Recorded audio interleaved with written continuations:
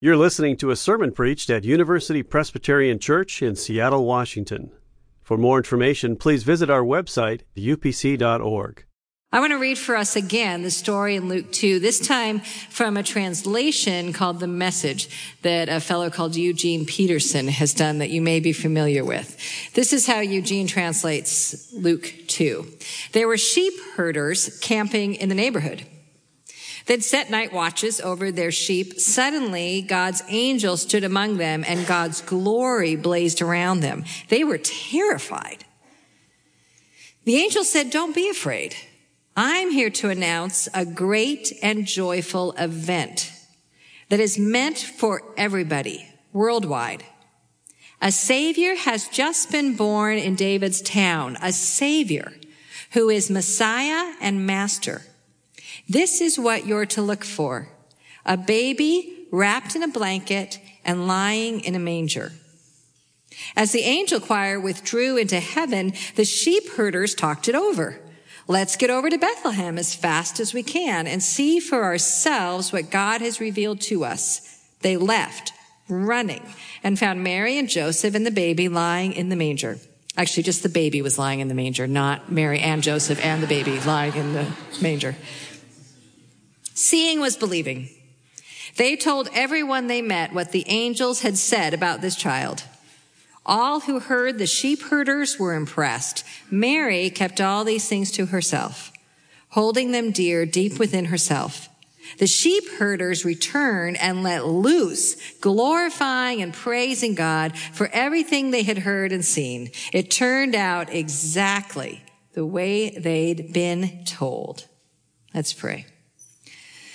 Lord Jesus, thank you for so willingly and humbly making yourself small to enlarge our hope, to extend salvation throughout the world to everyone.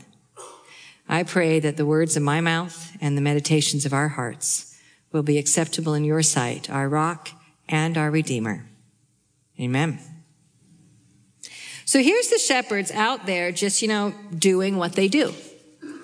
They're keeping watch. They're doing what they do in the field of the world assigned to their care. And I wonder, where do you keep watch? What is the corner, the field of this world that's assigned to your care? Who or what have you been tending, watching over this week? Because they're out there keeping watch, tending their flocks, and then suddenly they are assaulted and terrified by this unexpected incursion into the stillness of the night. And don't skip over that too quickly to what the angel says. Because we all know what it's like to have news, to have an event that suddenly breaks into in a way that scares us, assaults us, terrifies us. Whenever I come up on this time of year, 3 years ago at this time of year, the first weekend of Advent, I was doing what I do in the field of Lori. And what I do the first weekend of Advent is we have some family gatherings. I always make gingerbread houses with the nieces and nephews. And I was at Trader Joe's in Ballard. How many of you shop at Trader Joe's in Ballard? Anyone? There we go. Quite a few. So I'm at Trader Joe's in Ballard, the first floor of the parking garage there. Just loaded up the groceries. I'm sitting in the car. The phone rings. It's Virginia Mason. And the MRI results have come back suspicious. And suddenly it's an incursion, a terrifying incursion. You know how this goes. You can connect this to your own experiences. A news of an event comes in that changes everything. I mean, how many, just curious, how many of you were actually alive in here when Pearl Harbor was bombed? Yes, there we are. Let's give a hand, by the way, to these people, because these are our elders. News comes through. Pearl Harbor's been bombed. A JFK being shot. How many remember where you were when JFK was shot? A plane hitting the World Trade Center. We know how this goes, collectively and individually. News, an event. Not just words, but news of an event that breaks in and it changes everything. So don't rush too quickly to the message of good news. Remember that it came on the heels of an unexpected and terrifying encounter of angels and the glory of God out of nowhere in the dark night sky. So the first words spoken by the angels to the shepherds make all the difference. Do not be afraid. Don't fear. I wonder, for you walking in this morning, what are you afraid of? What's got you scared? Do not be afraid. I bring you glad tidings, good news. And the next thing you know, this massive fear of the shepherds is replaced, we're told, with massive joy. And what is this good news? It's news of an event. Savior, who is Christ, the Messiah, the Lord of all nations, of all people, has been born in the city of David. The city of David. Do you remember David? David, remember, was a shepherd. Here's David out keeping watch in his field of the world, his corner of the world. He looked after his family's sheep. And bolt from the blue, he gets called in and anointed to be the next king of Israel. And remember, there is a fair amount of time between that initial anointing and when David eventually, after many adventures, takes up the throne and begins to reign. But here David, out of nowhere, anointed to be king. And throughout Israel's history, the primary description of who these kings are meant to be is not commander-in-chief, is not, head of all the organizations, is not head of all the tribes, the leader of all it's shepherd. It's shepherd. From then on, that's who a king is a shepherd. And I wonder if you've thought about this in this corner of the world where you keep watch Monday through Saturday. That whatever you attend, whomever you attend to, keeping watch with a view that a chief shepherd is still going to return, is coming to take up his throne. That you and I, we are called first and foremost to shepherd in this corner where we keep watch. A Savior has been born, Christ the Lord, in David's city. Now, did you notice the order of this sentence? The order of this sentence in the original language, I want you to notice, is first, the good news is a Savior is born. And then it says, who is Christ the Lord in David's city. Now, maybe it's not a huge deal, word order, okay? You can just make an awful lot of word order. But it caught my attention. Here's why. It catches the attention that the angel doesn't say a Messiah is born who is a Savior. A Lord, a Master is born who is a Savior. Because both are true, right? Jesus is the Christ. Jesus is the Lord. But on that first night, the good news is that a Savior is born. This isn't a Messiah who, along with a whole host of other expectations, saves. This isn't a Lord who also happens to be a Savior. And I don't wonder today if the order of this announcement just might say something about the heart of the meaning of this event that has happened. A Savior has been born. It seems to me that we long for Jesus to come and do a great many things. We watch for justice. We watch for healing. We watch for God's rule, for God's authority. We watch for God's truth to be enacted. We watch for joy. And we know from the prophets and from the eyewitnesses that all of these things arrive and are given in Jesus Christ.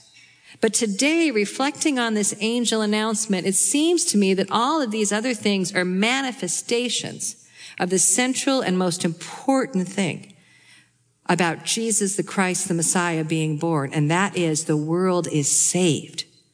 There is a Savior for all people. See, sitting in my Camry in the parking garage of Trader Joe's, receiving the bad news of this MRI result, which would, as it turned out, be in another invasive cancer, I wanted to escape. I wanted to be healed. I wanted a Savior.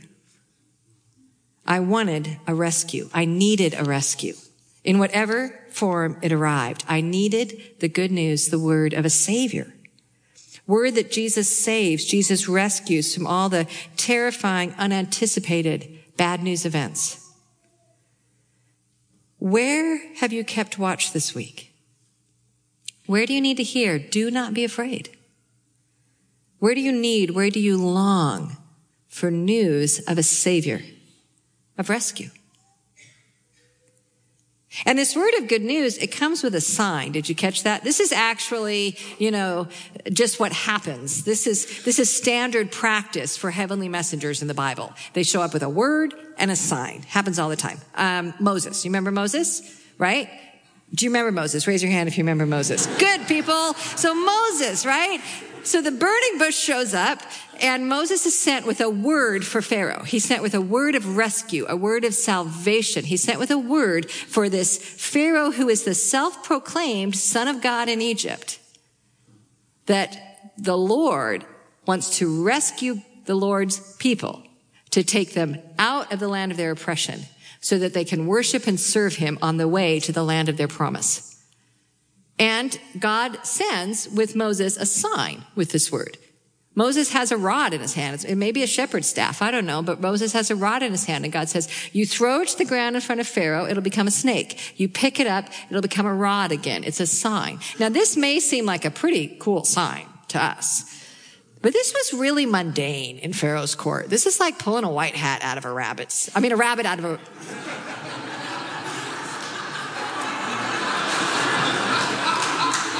See how mundane it is? I can't even get it right.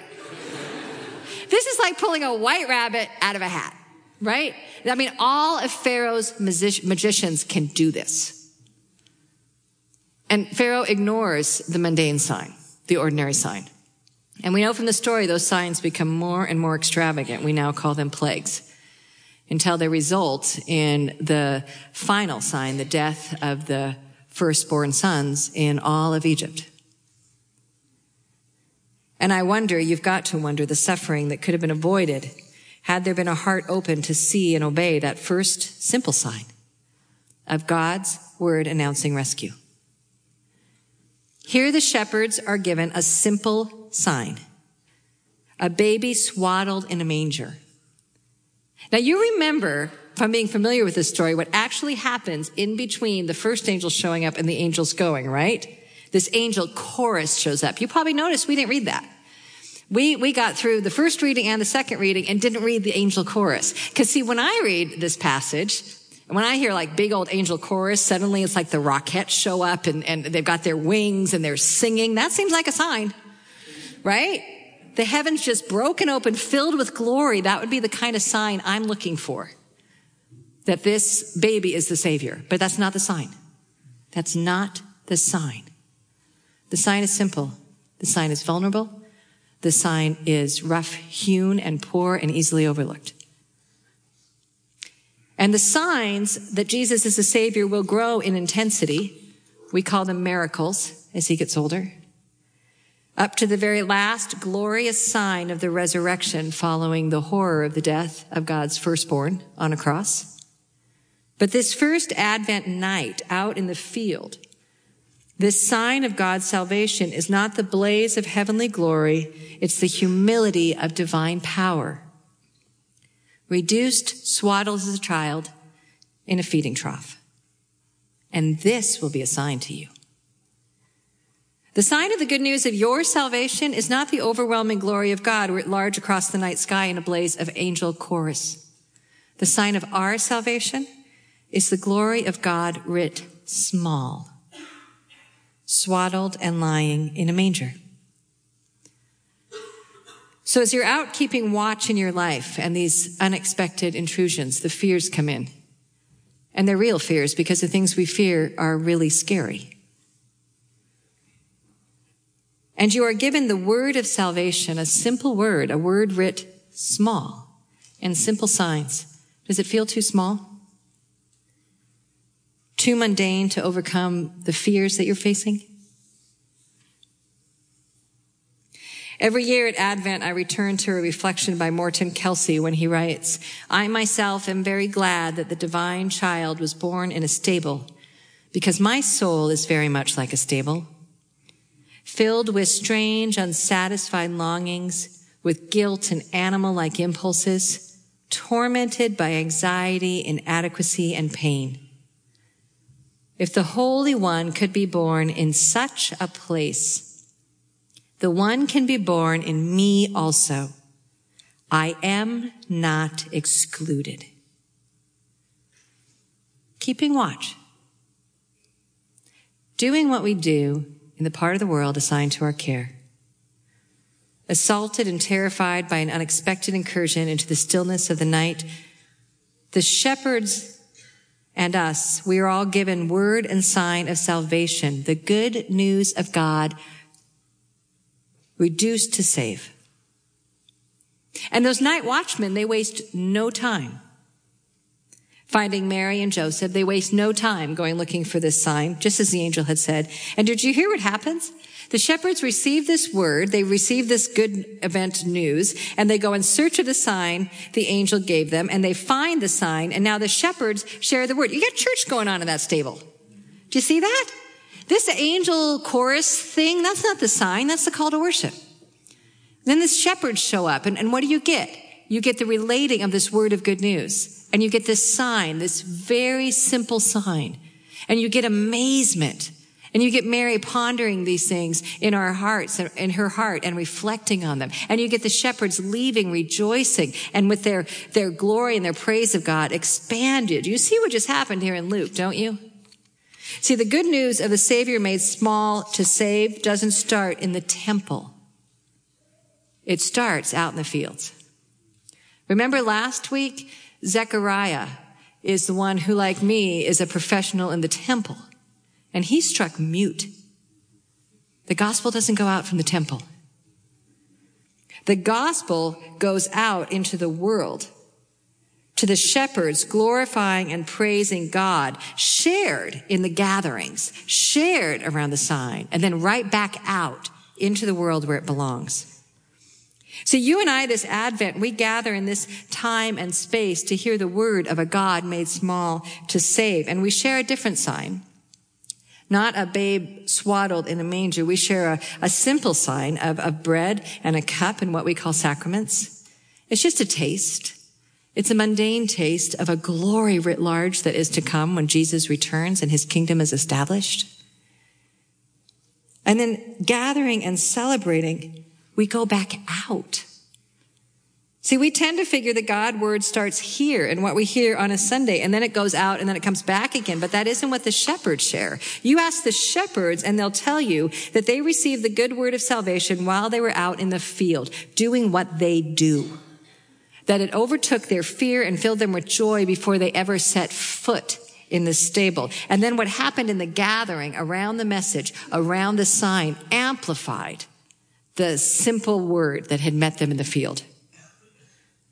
Simply put, I wonder if we asked them to teach us what they learned of worship, they'd tell us that the most important word in worship is the word of God that you receive in the field. The same good news you take back again with you when you leave this gathering. They came with a word and left with the same word, expanded and affirmed. You know, I've imagined all week what would have happened if some shepherd just walked by that stable who hadn't been in the field. They'd see the exact same things, wouldn't they? There's Mary, there's Joseph, kid in a manger. What made worship worship is those shepherds came in with the word. And they were met there. And so even the shepherds who come in clueless are going to meet that word because it showed up with the ones who met it out in the field, aren't they? They left open-hearted and rejoicing and glorifying and praising God. I wonder what words you've received as you watch in the field that you tend. I wonder if you're only alarmed and terrified at the incursions of the events or the news that surround you with fear. Or are you listening in the field? Are you opening up your Bibles for those mundane, those simple words of Jesus' glory writ small? There are two verses that live in my heart and my mind. They're words of good news that I've received from the Bible, and they were there with me in the parking lot at Trader Joe's as I got my crying out of my system so my voice wouldn't break before I made the next series of calls I needed to make. And one of them comes from Isaiah. You actually have it in your bulletin. Do not be afraid, for I have redeemed you. I have called you by my name, and you are mine. When you walk through the waters, they will not overwhelm you. When you walk through the fire, you will not be burnt. And the second one is from Romans. In life and in death, we belong to the Lord. It's those two words of a grand salvation writ small. I wonder where you're camping out and living and tending the fires of your work and the ones entrusted to your care, and where the intrusion of the night has frightened you, and where you need to hear this good news of salvation, to receive the word out there, to keep watch. The word of God, the word of a Savior who is God's anointed. The word of a Savior who sets the captives free and executes justice for the oppressed. The word of a Savior who heals the sick and comforts those who grieve. The word of a Savior who announces good news to the poor. The word of a Savior who opens the eyes of the blind. The word of a Savior who rules the nations and every authority. The word of a Savior who gathers the lost, who embraces the lonely, who brings the outcast home. The word of the Savior who's close by our side as we walk through the valley of the shadow of death. The word of a Savior who vindicates our good name from our enemies, who removes shame, who restores dignity. The word of a Savior who makes me lie down in green pastures, who leads me beside the still waters.